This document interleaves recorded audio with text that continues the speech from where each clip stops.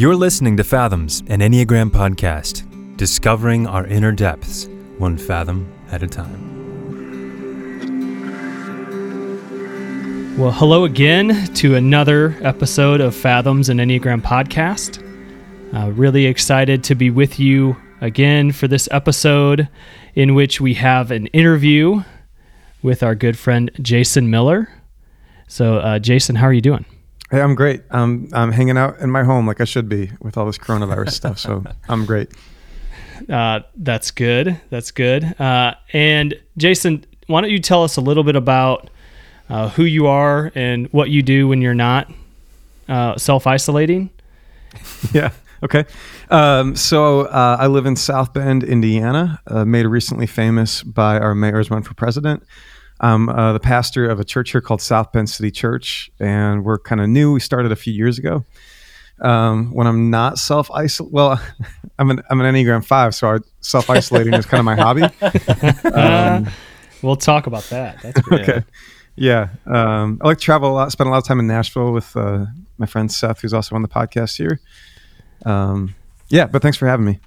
Yeah, well, really thankful that you found the time in your busy schedule right now to join us. Yeah, I cut very out kind of you. Engagements. Yeah. So first, before we move on, I just got to ask: do you know Mayor Pete? A little bit, yeah.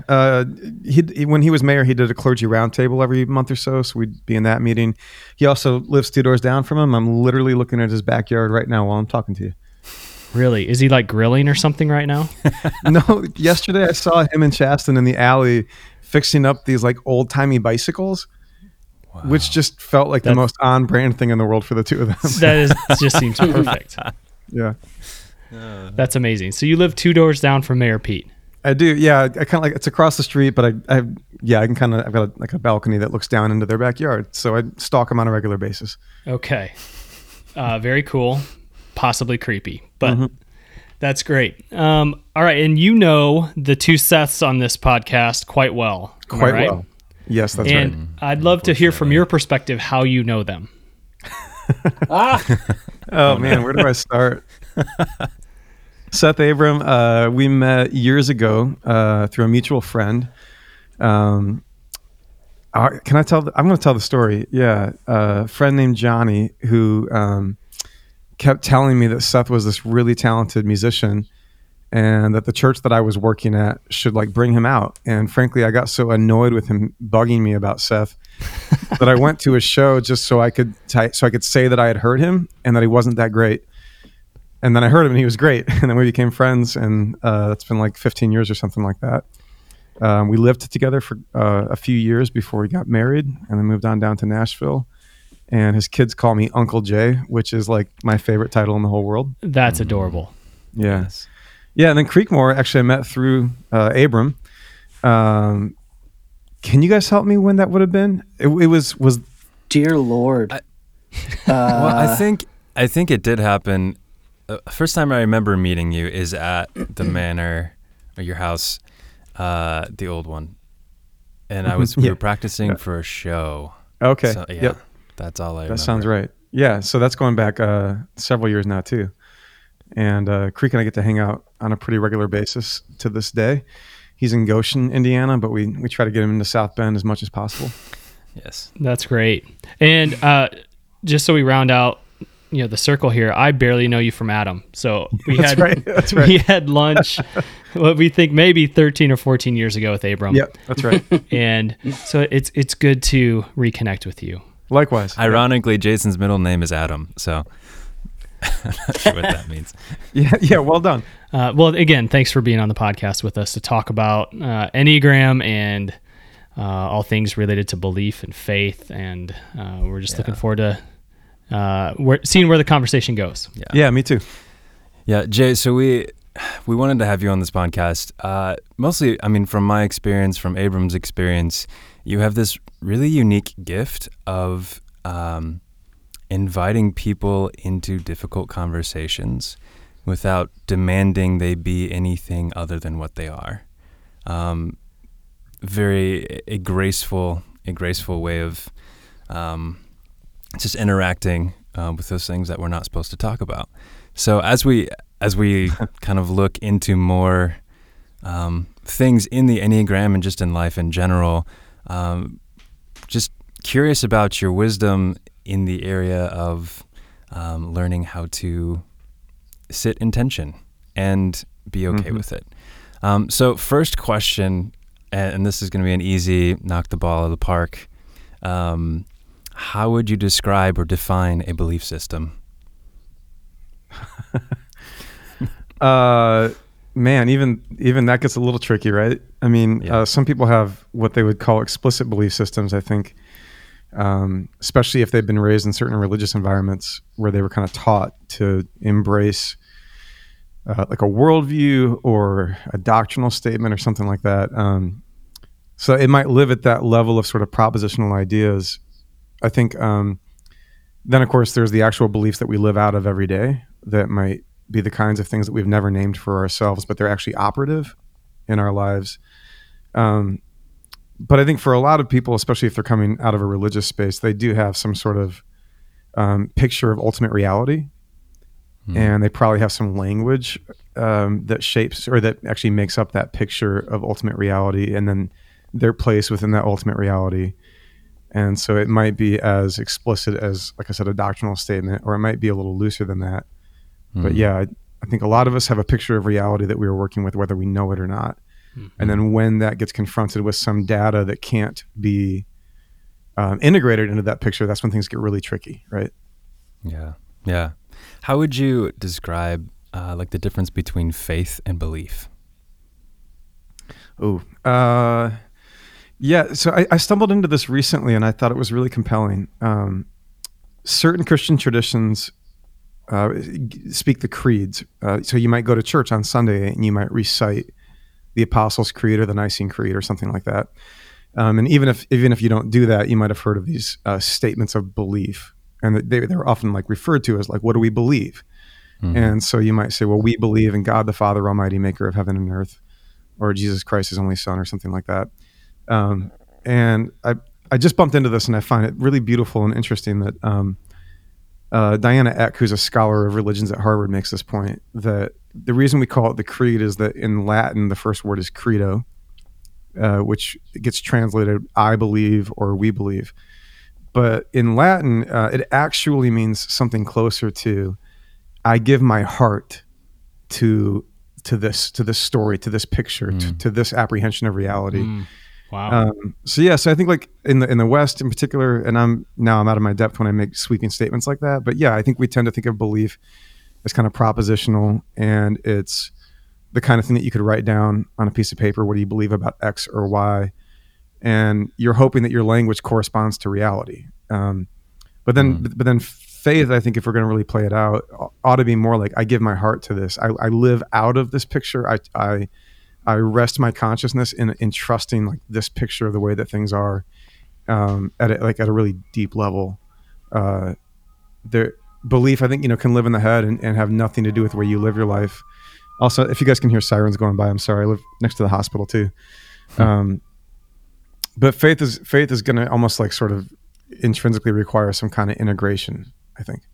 Yeah. So I'm curious then if faith is this picture of reality, that, or these belief systems that you talk about really represent how we view our world and our experience. I'm curious as to how you think this weird and wonderful thing called the Enneagram maybe plays into that. Yeah. Okay. So talking to the three of you, I am by far the rookie on the Enneagram. I think I have like what you might call sort of a dangerous amateur encounter with the Enneagram. That's exactly what we like. Yes. We only brought you on here to roast you, so that's the secret. There's plenty to be roasted. Yeah, I mean, okay, how about this? I'll narrate this autobiographically a little bit. Yeah. When I first encountered the Enneagram was actually like maybe 10, 12 years ago. And I was in the room with 10 or 12 people, and one of the people was a sort of Enneagram expert that's out there in the world right now and published. And a friend of mine says to that person, "Hey, I think Jay is a 5." And then that person, who's never met me before, just sort of described the inner world or the experience of the 5. And I remember just like, like being physically incredibly uncomfortable. I mean, like I went red in the face. The kind of experience I think a lot of people have had if they've kind of found their number, so to speak. Yeah. So it quickly named my inner world in a way that was really helpful and sort of terrifying. And then you discover that you can use it to understand other people, and it little by little becomes not just a map to your own experience, but a sort of a taxonomy, or like a way of like naming and understanding the people around us, right? And so like then I go through the phase where that's really fun. Oh, my buddy's an 8. He's such an 8, you know? Oh, that behavior, you're being such a 3 or whatever. So that was kind of fun for a minute. But then you realize like that what's happening at that point is that the naming system is actually between you and reality rather than helping you embrace reality.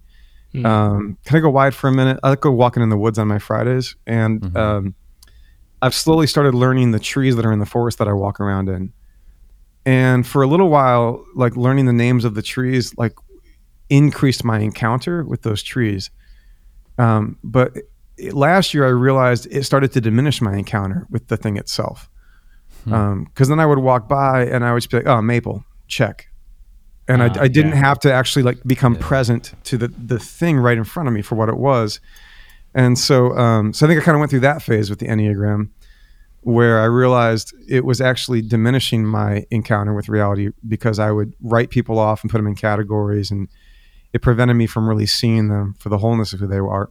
And now I get to learn like from you guys that the Enneagram is like a way deeper and more complex picture of reality. So I think I'm swinging back into a space through teachers like you, where it's helping me name and understand the reality of myself and the people around me. So I'm kind of swinging back into a place where I think it's like a really helpful system for approaching all of that. I'm not even sure if that was a great answer to your question. No, it was lovely. Thank you. Yeah, okay. That's great. That's great. With the Enneagram, I think there's a lot of, I don't think people realize how much the Enneagram is actually there to challenge their beliefs about themselves, about how they perceive the world and others. So you're in a unique position at a church where there are some things that you're challenging.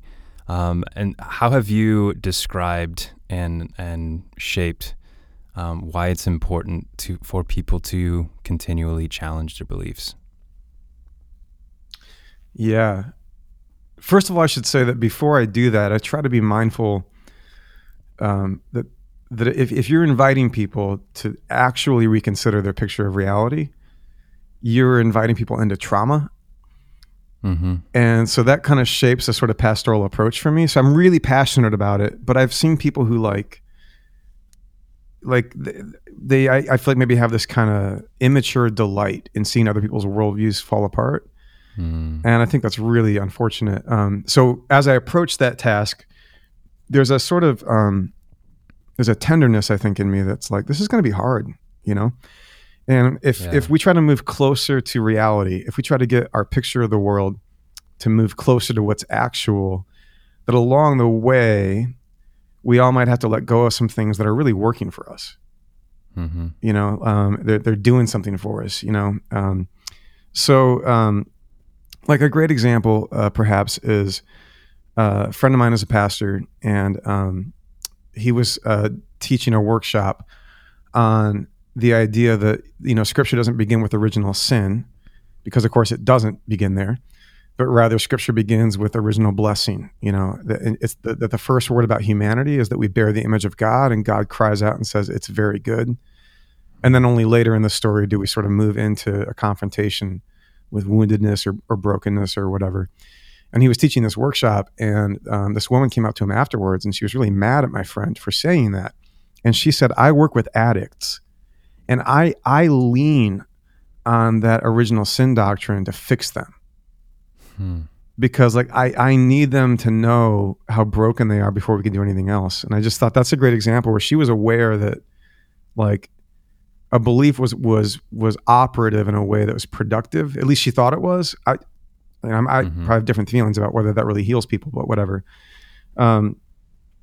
So that being said, though, like I think to believe in human beings as bearers of the divine image, like one of the things that's unique about human beings is that we have this desire and capacity to understand reality and to do it consciously. And I think that's really beautiful.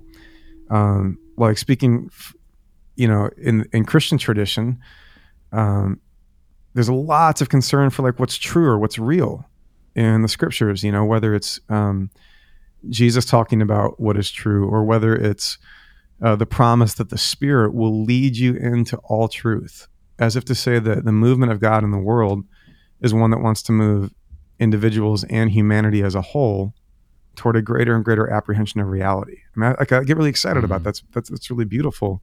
And so like I don't know what a church is doing if it's not trying to help one another apprehend reality more and more and more.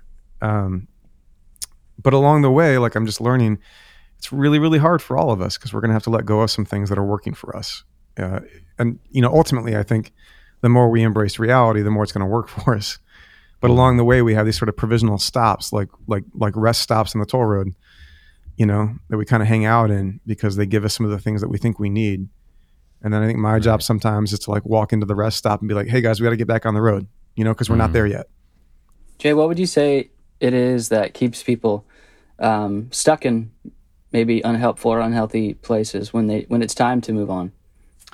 Oh man, I feel like I've seen a few categories maybe. Like what is it that incentivizes us to stay where we are? I think for some, it's some people. I think they actually have this really sort of just instinctual awareness that if I let that question into my view or that data point in, I'm going to lose like the security of thinking I had it all figured out. Yeah. And that can be really taxing. Like when you have a worldview that's not been challenged, you can move through the world sort of frictionless. Right. Kind of like slide through, but then all of a sudden your picture gets disrupted. So a lot of energy is going to be expended. I think other people, whether they know it or not, what's really driving them is some kind of tribal belonging. So, beliefs can become boundary markers for tribes. And so I belong to this group or that group. And in that group, we see it that way. We talk about it that way. We don't see it this way. We don't talk about it this way. And I think belonging is also something that's at stake for people who are going to ask new questions. And I think a lot of people aren't aware that those are the fears that are driving them to stay where they are. But I still think it's going on under the hood, right?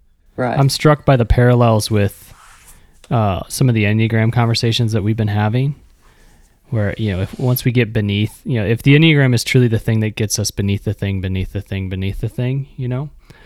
then we have to become aware of the ways in which we are coasting, or the things that we cling to that have worked for us for many, many years, in spite of their limitations. And so I think that there's a lot of wisdom in what you're saying, Jason, about how you help members of your church walk this journey of embracing reality as it relates to faith and belief. I think, is it Richard Rohr who says the last great act of repentance is repenting for all the reasons for all the good that you've done? Wow. And I think about the Enneagram illuminates that even some of the things that look virtuous within us, we're coming from like we're energized by a wound. Yep. I don't know if that's quite the right language. You guys will be better at that than me, but like, that's a really painful epiphany, right? It's like if my picture of reality that included my picture of myself is going to get, like if how I see myself is part of my picture of reality that's being confronted and is subject to revision. Like I don't know if it's more disruptive to have a shift in your picture of God or to have a shift in your picture of you. Yeah. But they're both pretty scary, I think. Yeah. Jay, would you say that this is just kind of part of the process? This is how one practices faith? You have to lose smaller parts of yourself or identities or beliefs? Is this inevitable? I sure think so. I even think there's a really coherent way of reading the Bible that says the entire book is sort of a document of evolving consciousness, of waking up, and that you can kind of spot these moments, and then you can put yourself in those moments, which is, I think a really faithful way of reading the Bible. But you put yourself in those moments, and you can feel the way that, like, what God is really up to is he's leading people into a kind of growing that means letting go of some of how we saw things or wrapped our arms around things. I mean, I even think a lot of the grief that Jesus gets is he's doing and saying things that really they fundamentally disrupt the picture of reality that the people around him have. And sometimes he's disrupting their picture of God. Sometimes he's disrupting their picture of the other. And sometimes he's disrupting their picture of themselves. But like in any of those directions, it does not go well for him. Like that's when the heat really comes, because it's so scary and so hard for us. And yet, like, to be Christian is to say, well, whatever Jesus is doing is what God does. And so you kind of see God, like, in God's relating to us, sort of like drawing us forward through those really painful thresholds. Kind of seems like you're saying, when we get too stuck in our one perception of God or ourselves at any point in time, and that's what hinders us from being able to receive reality at its truest, right? I mean, and love is always moving. We're always changing. It's when we get fixed in one spot that we're obstructing ourselves from what is true. Yeah, I appreciate you bringing up the love thing, because I was thinking about this with my parents. I think anybody who has a relationship with your parents, if you're an adult, you can probably reflect on how dramatically your apprehension of who your parents are has changed over the years. My mom grew up in Southern California, and I'm 37, and it wasn't until 2 months ago that my brother and I went with her to visit her childhood home, which is ridiculous. Wow. And there's a long story there. So I'm 37. Yeah. And for the first time in my life, I'm standing with my mom in front of her childhood home, and she's telling me stories I've never heard before.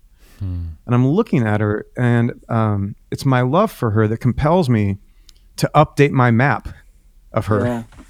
You know what I mean? Like, rather than holding on to the picture I had, I'm like, God, I love you. You're my mom. I want to get as close to the reality of you as I can in this mind, this life, because I love you. But even there, like, it's not that how I knew my mom prior was wrong, but it definitely was incomplete, and if it's not up for revision, well, then somewhere love has fallen short. Yeah. That's good. That's a powerful story too. Yeah, it was a big deal. Like, afterwards I took my mom out for a drink, and I was like, Mom, this is a big deal. I can't believe we just shared this experience. I can't believe I'm 37 and hearing all this from you. And like, a lot in my heart was moved by that. Yeah. So I wanted to ask, because you mentioned this, and I think it's an important point that is worth maybe some further discussion. That you talked about all this disruption that occurs when we challenge our kind of view of reality, our understanding of ourselves, our understanding of God, the faiths that guide us, as trauma. You said it's traumatic. Yeah. And so I'm wondering what, and this is to use maybe a phrase that's now more common vernacular in a really helpful way.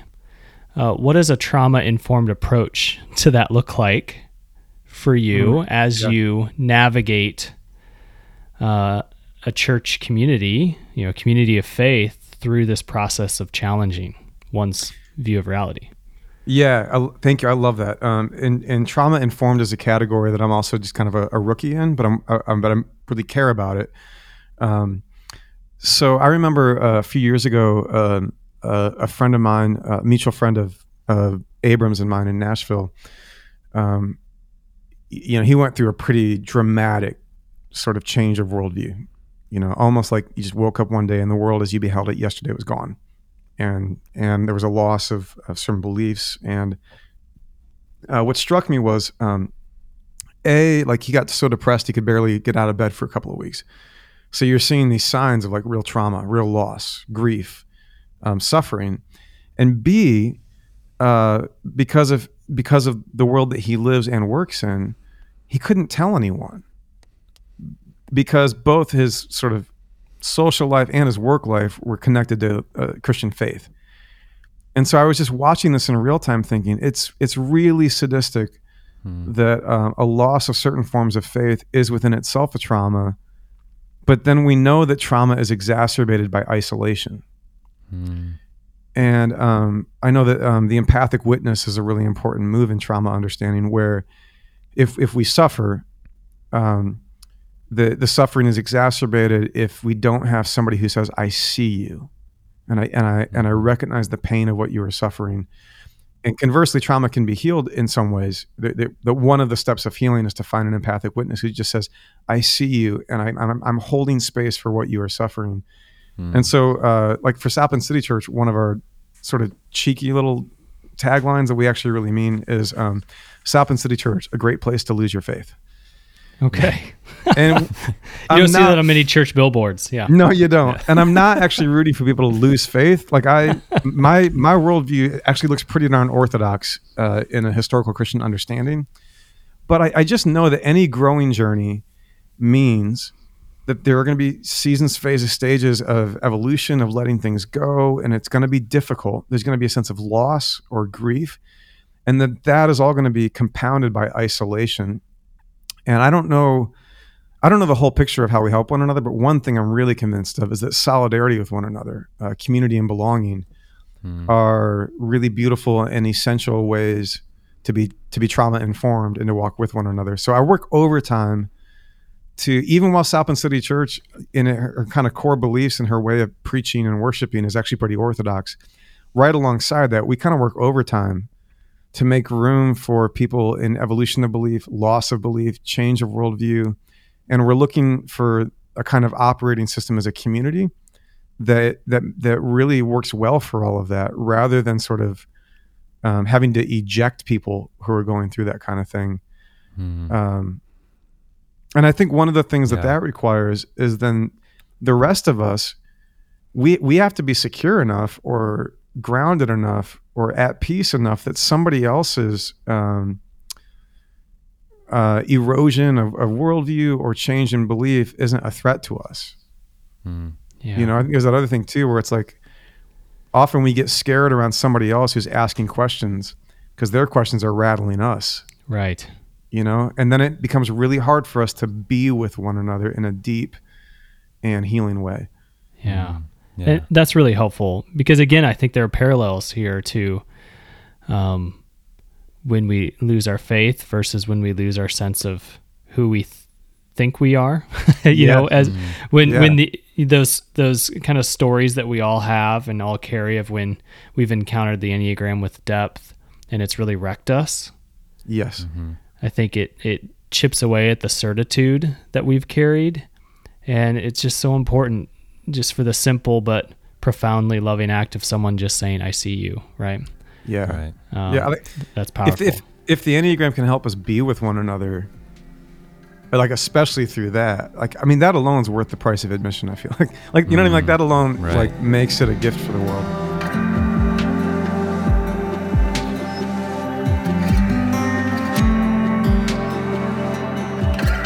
Jay, I mean, your being a 5, your gift is objectivity in a lot of ways.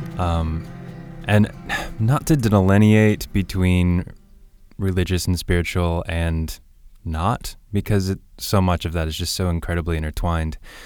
But for those people out there that don't really identify themselves as religious or spiritual, how do you, and how would you suggest others confront their beliefs without retreating out of fear when something is challenged? How do you hold what you maybe believe in your gut to be true, but there's this new information that's coming? What's a good process or a good mindset to be in when going after that? Yeah, I think like anything that causes fear or anxiety, there's a lot to be said for like sometimes I'll literally picture, and this might be kind of strange, I'll actually picture myself, I'll take my hand to my head and I'll imagine myself sort of pulling the threatening question or the anxiety around it kind of out and looking at it in front of me like, oh, what's that fear? That's amazing. Like, what's that anxiety? You know when Dumbledore leans over that like weird thing in his office and uses his wand and he pulls that swirly wisp out of his brain and dumps it in the pond? Yes. Okay. Might be an obscure reference for some. There's something to that. Pull it out, look at it, you know. What's at stake here? What am I afraid of? Why is this thing rattling me or making me afraid? I also think, you know, many of us identify our picture of reality with the reality. And it would just be really, really helpful to remember that our picture of reality was never reality. Now it might point to reality pretty well, right?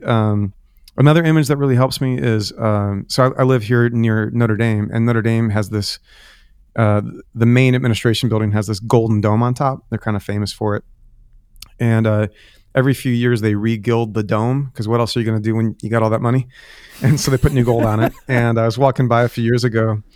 And there's all this scaffolding, of course, built around the dome. And I was actually, while I was doing theology studies and I was really wrestling with some of this stuff, and it kind of struck me that reality, whatever it is, if you're religious, call it God. If you're not, just call it reality, whatever reality is, whether it's the reality about you or the people you love or the world that we live in or quantum physics, like whatever. Like the dome is reality and the scaffolding around it is our language and beliefs. And scaffolding is really good. Like it's really useful to have language and beliefs and worldviews and creeds and pictures of reality. But like all of that is the scaffolding around reality, right? And then at any point that you find a better scaffold that gets you closer, and that's awesome. Like that's just all good. That's all upside, right? But it might mean that some of the old scaffolding goes away. And I just think like, just to remember that your picture of reality was never reality, even though it might point toward it in a helpful way, can like de-escalate some of the fear that we are like losing our grip, you know?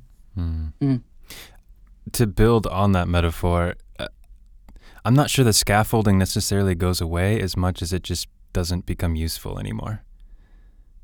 You've built other scaffolding and it's still there. I mean, there's still belief systems about myself and my view of the world that are very present. And I know those, but I don't need to use those anymore. Yeah, I think that's right. It's like you carry all that with you, right?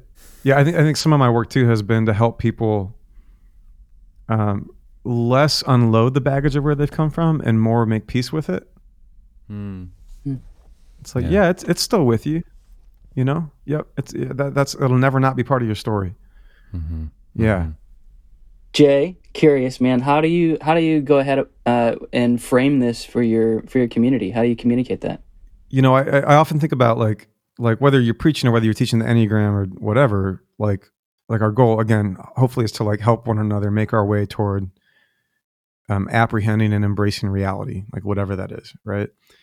But like as a pastor, for example, like I kind of alluded to earlier, like I don't think it's always wise or loving or fair to just, you know, throw the whole book at people, right? Like, so sometimes I imagine that if true reality is something like the ocean floor, like reality at its deepest and truest, not that I have perfect access to that, but my best understanding of reality is something like the ocean floor, right? And in that ocean floor, you have trenches and you have little volcanic sort of croppings that sort of rise up. And of course, at the level of the surface of the water, some of those features of the ocean floor, they rise all the way up to the surface. And of course, we call those islands, right? Well, then it's the case that like wherever you set the water line, the surface is going to look different. So if you set the water line at sea level, well, then you basically have the map that we have of the planet right now, right? So the continents rise up and Hawaii rises up and the Caribbean or whatever. But of course, you start lowering that water line, the lower you go, that surface is going to change in really dramatic ways at some points. Islands are going to pop up that were never there before. And if you imagine somebody looking at the surface of the water at sea level, they've got one picture of reality. And you know, maybe they just see the islands that show up on our maps right now. And somebody else maybe has a lower water line and they're working at a different level of understanding. Their map might look like dramatically different than the person who's looking at the surface.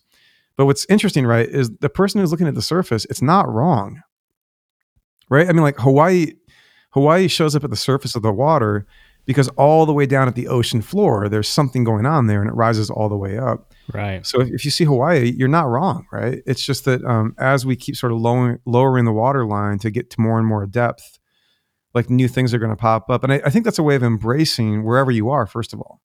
Like it's not wrong and it's not bad if you're at sea level. And I don't even mean to like create some kind of snobby like hierarchy of depth, because that can be really unuseful. But there is a point that like we're trying to map all of reality, which is the ocean floor. And so sometimes what I try to do too is like help people who maybe are moving from sea level to a deeper depth, like celebrate what you saw at sea level.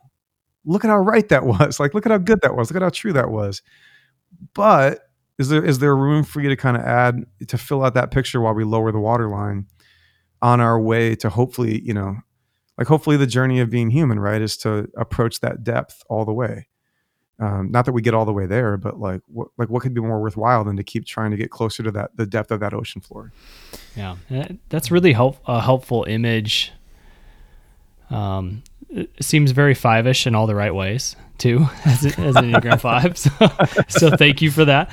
But also in terms of understanding the depths of ourselves, and yes, as we fit into that reality, we've been engaging in some conversations on this podcast about how do we parse out these big ideas of ego and essence, and how they are often just kind of terms that are thrown out in the Enneagram world, but not maybe explained with depth or with clarity. And I think you just gave us a helpful metaphor for, because the ego is not something that, like we've said this before, the ego is not something that we want to get rid of.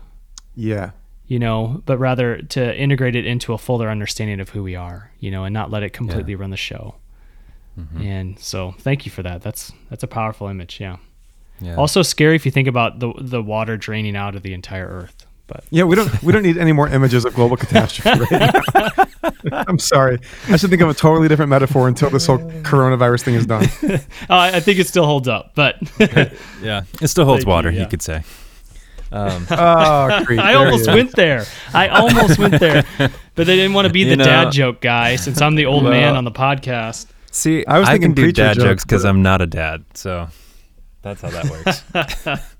Yeah, so I'm wondering, I'm mindful of the fact that you're leading a faith community in this weird, wonderful, sometimes nauseating world of Enneagram popularity.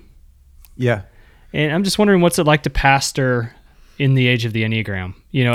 Because you probably have congregates who are obsessed with it, some who don't care for it at all. I'm just wondering how it's been helpful or perhaps even harmful or hindering as you try to go about this work, pastoring your community.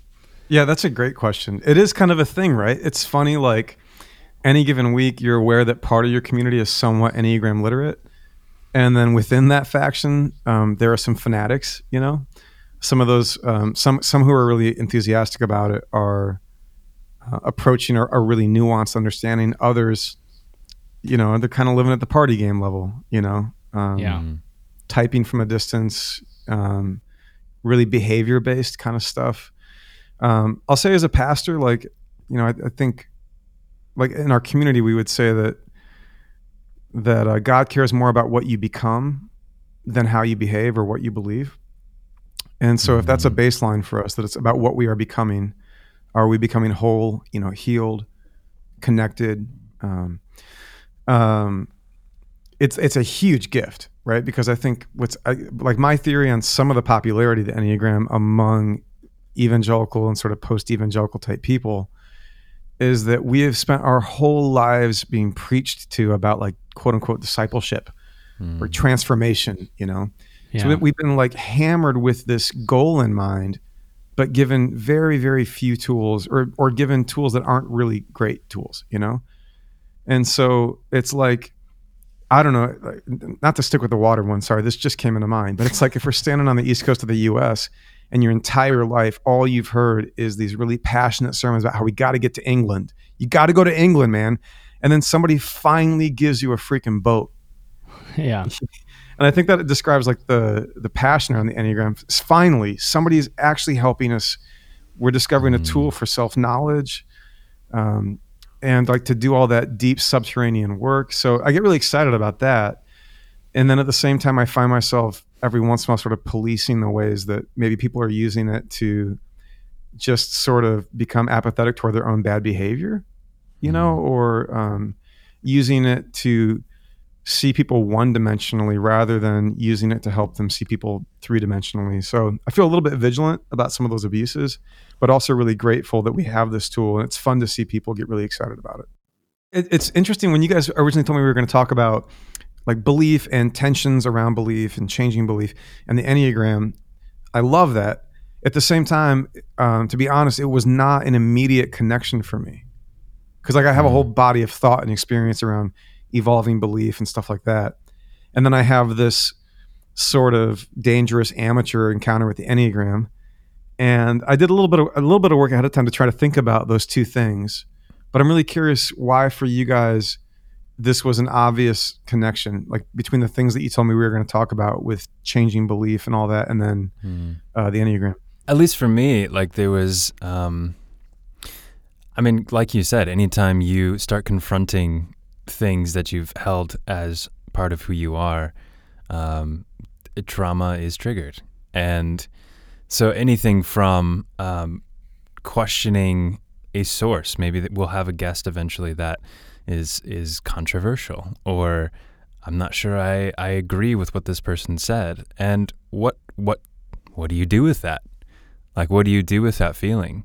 And at the same time, the belief structures and belief systems that we practice, whether it's a faith or some other practice, is intricately connected to our perspective of the world, which is often, it is equated to our Enneagram type.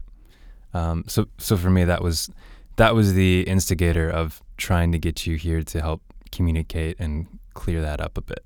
Yeah, and if I may add, I think we find ourselves in an interesting, aside from the COVID-19 crisis that we're in, even before that occurred, we find ourselves in this interesting, almost crisis of faith, at least in the West, where we see the rise of what's known as the religious nuns, meaning N-O-N-E-S, not N-U-N-S, not Catholic nuns, but where people who respond that they have no religious affiliation is continually growing. And yet we have this surge of popularity with the Enneagram, which almost has become its own belief system and own place of certitude and certainty for a lot of people. And I find that fascinating that at the same time when maybe the faith of our collective youth has been challenged and disrupted, some of us have kind of turned to this Enneagram thing to look for answers in language and certainty, when in fact, I think that, a proper exploration of the Enneagram is in itself disruptive, because it does mess with how we've constructed the way in which our interior world externalizes itself in all sorts of different behaviors and trajectories. And so I think there's a connection there between, regardless of your religious or spiritual persuasion, there's a connection between how we encounter this view of reality and how we encounter this view of ourselves. And I think that there's a fascinating connection that someone like you, Jay, who's a pastor, who probably knows more about the Enneagram than you're giving yourself credit for, can speak to. Yeah, that totally tracks with me. Like part of what you're saying, Drew, right? Like I think I've observed, and a lot of people are pointing this out right now very wisely, that there's sort of the way you believe and then there's what you believe. And a lot of people have swapped out what they believe, but nothing has changed in the way they believe. Yeah. Right? That rigidity, that sort of grasping, anxious way of holding belief, whether it's belief about ourselves or God or anything like that. Yeah. Again, not to like be the champion of of my tradition, but like I think if you start looking for it, you discover that the experience of the Israelites and then the Christians, it almost seems like God has built this thing to disrupt that way of believing, you know? So the Jews, for example, are not permitted any image of God, you know, which leads to them being accused of atheism in the Roman Empire, because they're the only ones who, it seems, don't have at the center of their temple is empty space, quite literally empty space. You know, the Holy of Holies is an empty space above the ark. Not to riff too wide on this, but like this was actually another fresh realization for me this past year. There's something missing from the resurrection accounts. Okay. The thing that's missing from the resurrection accounts in the New Testament is the resurrection. The resurrection is never narrated in the New Testament. How about that? Yeah. No, like literally when you get to the center of the center of the center, there's blank space there. And I believe in the resurrection in all the Orthodox kinds of ways, actually. But I just think it's interesting that like Matthew, Mark, Luke, and John, none of them has the moment like when the power of God breaks into that dead body and raises it up. That moment is actually missing from the narration. And it's almost like the closer you get to the center, the more that you're going to be left with sort of wisps and grasps. And at your peripheral vision, out of the corner of your eye, you're going to get a glimpse of ultimate reality, because ultimate reality will not submit itself to our grasping and like that desire we have to contain it within our own perception. Wow. You know? Yeah. And I really love that. But man, it'll mess with you. Yeah. And some interesting parallelism there, right? With the empty space of the Holy of Holies and the empty space of the tomb, right? Of the resurrection moment. Yeah. And ironically, the empty space between the 4 and the 5. Creek. Yeah. That existential go gap. there. I want to hear that, Tom. Yeah. Abram, you'd probably be more qualified to talk about this than I, but the existential hole. Yeah. The existential hole between 4 and 5. I think it does represent probably in this tradition we've been talking about the Dark Night. I mean, it's the trying to wrangle the what feels like the tension between the head and the heart, if you know what I mean. So it's that. I mean, it's the complete identification with the mind versus a complete identification with the heart. So if I'm completely identified with my head, emotions are endless in their capacity for me to try and figure out.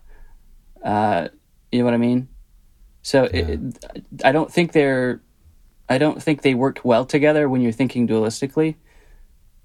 But they do go hand in hand if you're coming at it from a third way. Yeah. Yeah, I think it just represents that inner emptiness that most of us aren't connected to, that 4s and 5s tend to be more closely connected to. But it's that void that isn't. I think it's the void that represents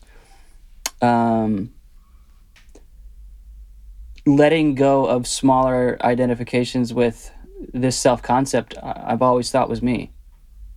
I think that's what it represents. Right. And you guys just tend to be a little bit closer to that, I think. Wow. Abram, I don't remember the exact words that you've used before, but along the lines of that often presence feels like emptiness, and that being present to reality is often terrifying. It's that existential gap. Oh my. Is that ringing a bell? I think so. I think what you're saying is, when our minds are so wrapped up in our self-concept of reality or ourselves or of God, and we're doing the work of growth, we're letting go of the smaller understandings because we're being affected by the world, and our understanding is growing. So our understanding of God has to grow. But that means we have to let go of smaller parts of us. I mean, exactly what we've already been talking, but the problem is the more you let go of, you don't have the same framework to understand. And so it feels like you're losing more and more and more, and you're moving into openness, and that is darkness. That's I do think that's what tends to lead to these dark nights, and that is that's the space where if I don't have anything to grab a hold of reality with, that feels like complete emptiness and darkness and nothingness, which it makes sense and it should, but I tend to think that's actually just a deeper, truer experience of presence than we've ever understood before. I think you sit in it long enough, you find out that's actually a deeper understanding and expression of love. You just haven't understood before.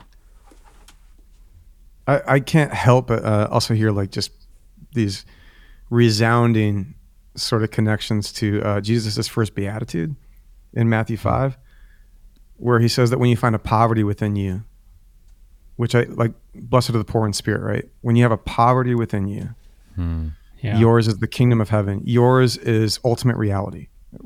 Like, yeah, that very poverty creates the conditions for our I don't know, entering into or embracing or surrendering to ultimate reality.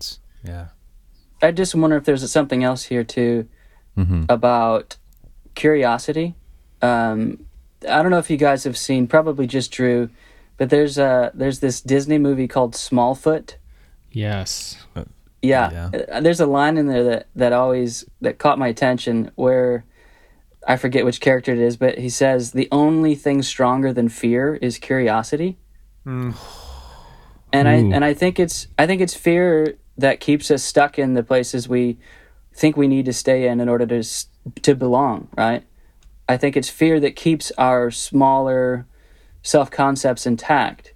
And so I do think there is something to say about curiosity here. I'm just wondering, especially from the 5 perspective, there is something about taking in new and more information. There's a voracious curiosity, I think, about the 5 experience.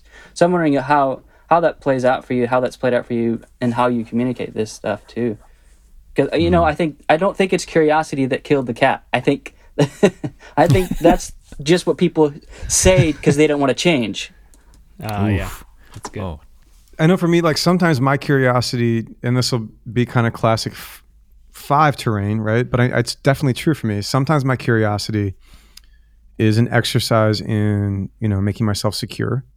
So I want to map the room, want to map reality, want to map my circumstance, want to map the future, want to map an issue so that I don't have to engage it until I feel safe within it.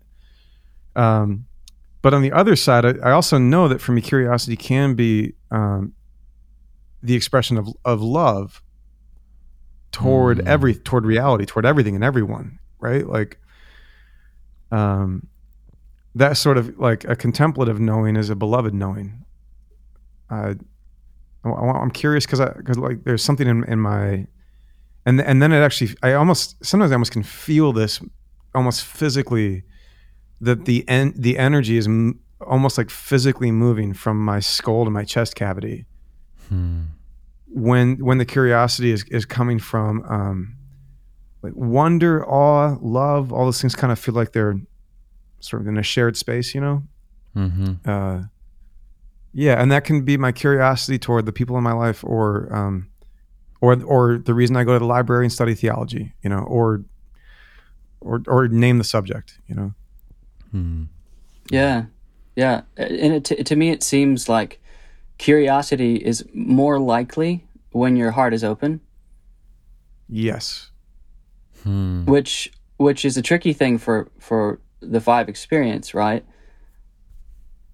Yeah, even like I can sense myself using the things I know to foreclose or shut down challenges and conversations and other things when I'm trying to make myself secure, Right. Versus I can feel myself leveraging the same capacity in the opposite direction, to make myself open, to subject my own perspective to revision. Right. In the other direction. Yeah. Do you want to talk about the 5 blind spot of intellectual arrogance? Sure. You don't have to. It's a leading Here question. comes the roast. Is this whole podcast just so that you could talk to me about some of our relational issues? Yeah, this is an intervention. This is This an whole last intervention. hour was just to bring I me just into it. know that's a way to stay not curious. It's a way to close my heart off because you're getting too close to something I'm not ready for you to see. Huh.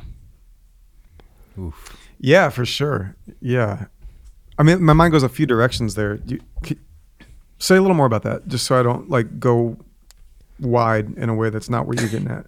If we're still talking about fear here, I do think each of the passions, enneagrammatically or the emotional habits, are just derivations on fear, anger, or sadness. So avarice is just a derivation of fear, right? It's a way that I can manage or cope with fear. It's one version of that, and so I'm just curious about.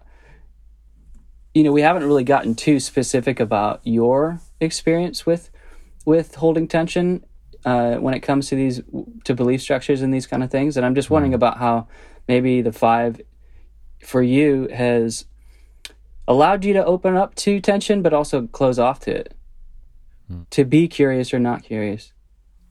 Yeah. I think I'm a little, maybe when you mention avarice, the way I really relate to that is the fear that life or people or circumstance will ask more of me than I have to give. Right. It's like the hoarding I feel comes from trying to kind of counteract that fear. Mm-hmm. Yeah, I guess I'm kind of asking you to contextualize it for the way that you've journeyed spiritually. Yeah, I mean, so the way some of this stuff about like holding tension and evolving belief for me, I mean, because I get really excited about, I want my hands on the raw data, right? And I grew up in a tradition that was big on the Bible. We were like, we believe in the Father, the Son, and the Holy Bible, So then, I'm late high school, early college, and because I really want to get my hands on the first source information, if that's what we do this with, and so I was one of those kids that actually read the thing. And when you read the whole Bible cover to cover, like it quickly doesn't work quite the way you were told it does. And so that was an early sort of, because the particular brand of Christianity that I grew up in was especially obsessed with sort of being quote unquote biblical. So when I went to the Bible, it didn't work the way I was told it did. That was like the big early disruption. And then, finding voices that helped me read it differently was really powerful. But one of the things that I think I really embraced in studying scripture, especially academically, was I remember a professor of mine said, scripture is not a solo, it's a choir. And so they're actually competing perspectives, pushing back and forth on one another within this. The Bible is a dialectic itself. So like the classic example that a lot of people love to use that's really good is like in Proverbs, there's a really clear cause-effect relationship between virtue and blessing. The book's operating system is hardwired with the assumption that if you are virtuous, you're going to be fine. And that's in there in the wisdom books, right alongside books like Job and Ecclesiastes, which seem written specifically to like disrupt the very idea that virtue and blessing go hand in hand. Right. And this is one of the ways where like actually being a Bible guy helped me, because I was like bred with this conviction that the Bible is true. And I still feel that. I still believe that. But like if you it's like if you hold on to that book, but you let it take you where it actually wants to take you, you're going to end up with a very different view of truth than this sort of flat, one-dimensional, black and white kind of thing, because the book doesn't do that, And so, in some ways, like I kind of held on to that, but then everything else had to shift. I held on to like, this book is a place that I trust, a thing that I turn to. But I remember being in grad school and like walking out of my classroom and literally getting lost on campus because I was so stuck in my head. Like, wait, what? What? what if the nature of truth is sometimes paradoxical, if the way that the Bible leads us into reality is it sets two seemingly contradictory things side by side and doesn't give you any instructions on what to do with that. Like there was a lot of years I could just feel that sort of like drawing me forward in a really complicated way. And then I think maybe what helped, to be honest, was right around the same time all that was happening, I experienced some really intense personal suffering and trauma around some childhood experiences, and spent 10 days in a mental health facility while a loved one, a dear person in my life, was in the throes of some really, really deep addiction struggles. And so I had this fairly intense sort of personal suffering and mental health journey happening at the very same time that my intellectual journey was getting blown up. All the while, I found myself in really loving and safe community with some professors, mentors, pastors, and friends who made room for all of this, and they normalized it. And like somehow all of that in the cocktail, like somehow all of that I think worked together in a way to kind of bring me to a point where I am now, where I feel really passionate that that we have to create spiritual communities and conversations that help us embrace these paradoxes and the fact that that our mental maps of the world are provisional at best, but that it's always about what we're becoming, not just what we're believing. Like somehow all of that got really settled deeply in me, I think, especially in those kind of high school, college, grad school years. And now I feel really strongly about making space for that for other people. Thank you for sharing that. Yeah, that's great. Yeah. It does also, again, echo highly what the Enneagram does. I mean, oftentimes when our beliefs shift, it almost feels like it's shifting underneath our feet without any sort of will or desire.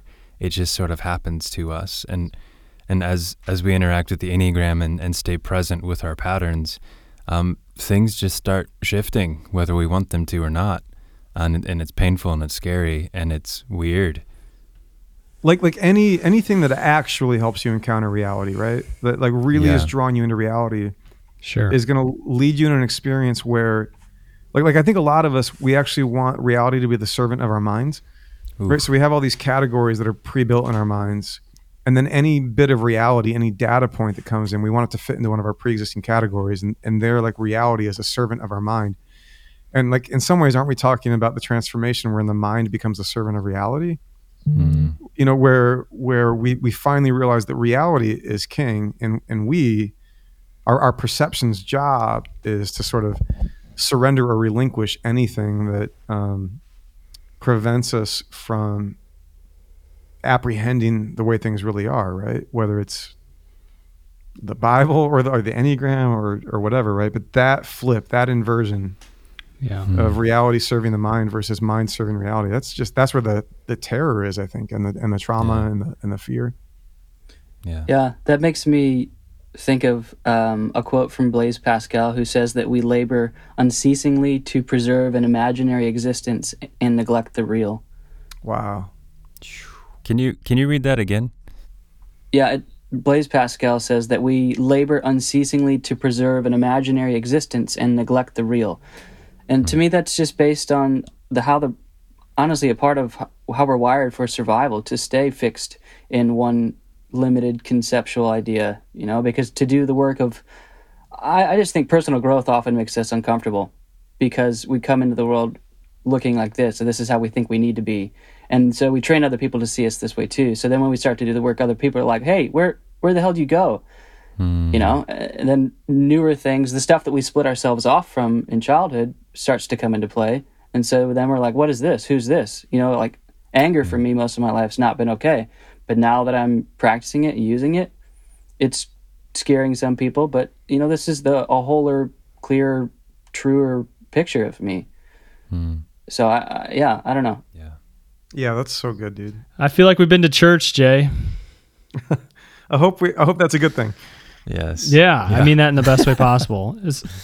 and none of us can go to church right now. So, Yeah, and that's true. I think I'm sick of all the live streams going on. So, thanks for this conversation. I really appreciate it. My pleasure, guys. Thank you. Yeah, thank you for having me. Big fan of all three of you and excited to talk to you. Thanks. Thanks for listening to this episode of Fathoms, an Enneagram podcast. If you found this episode helpful in any way, consider sharing it with a friend or family member. We are so honored to be on this journey with you, discovering our inner depths, one fathom at a time.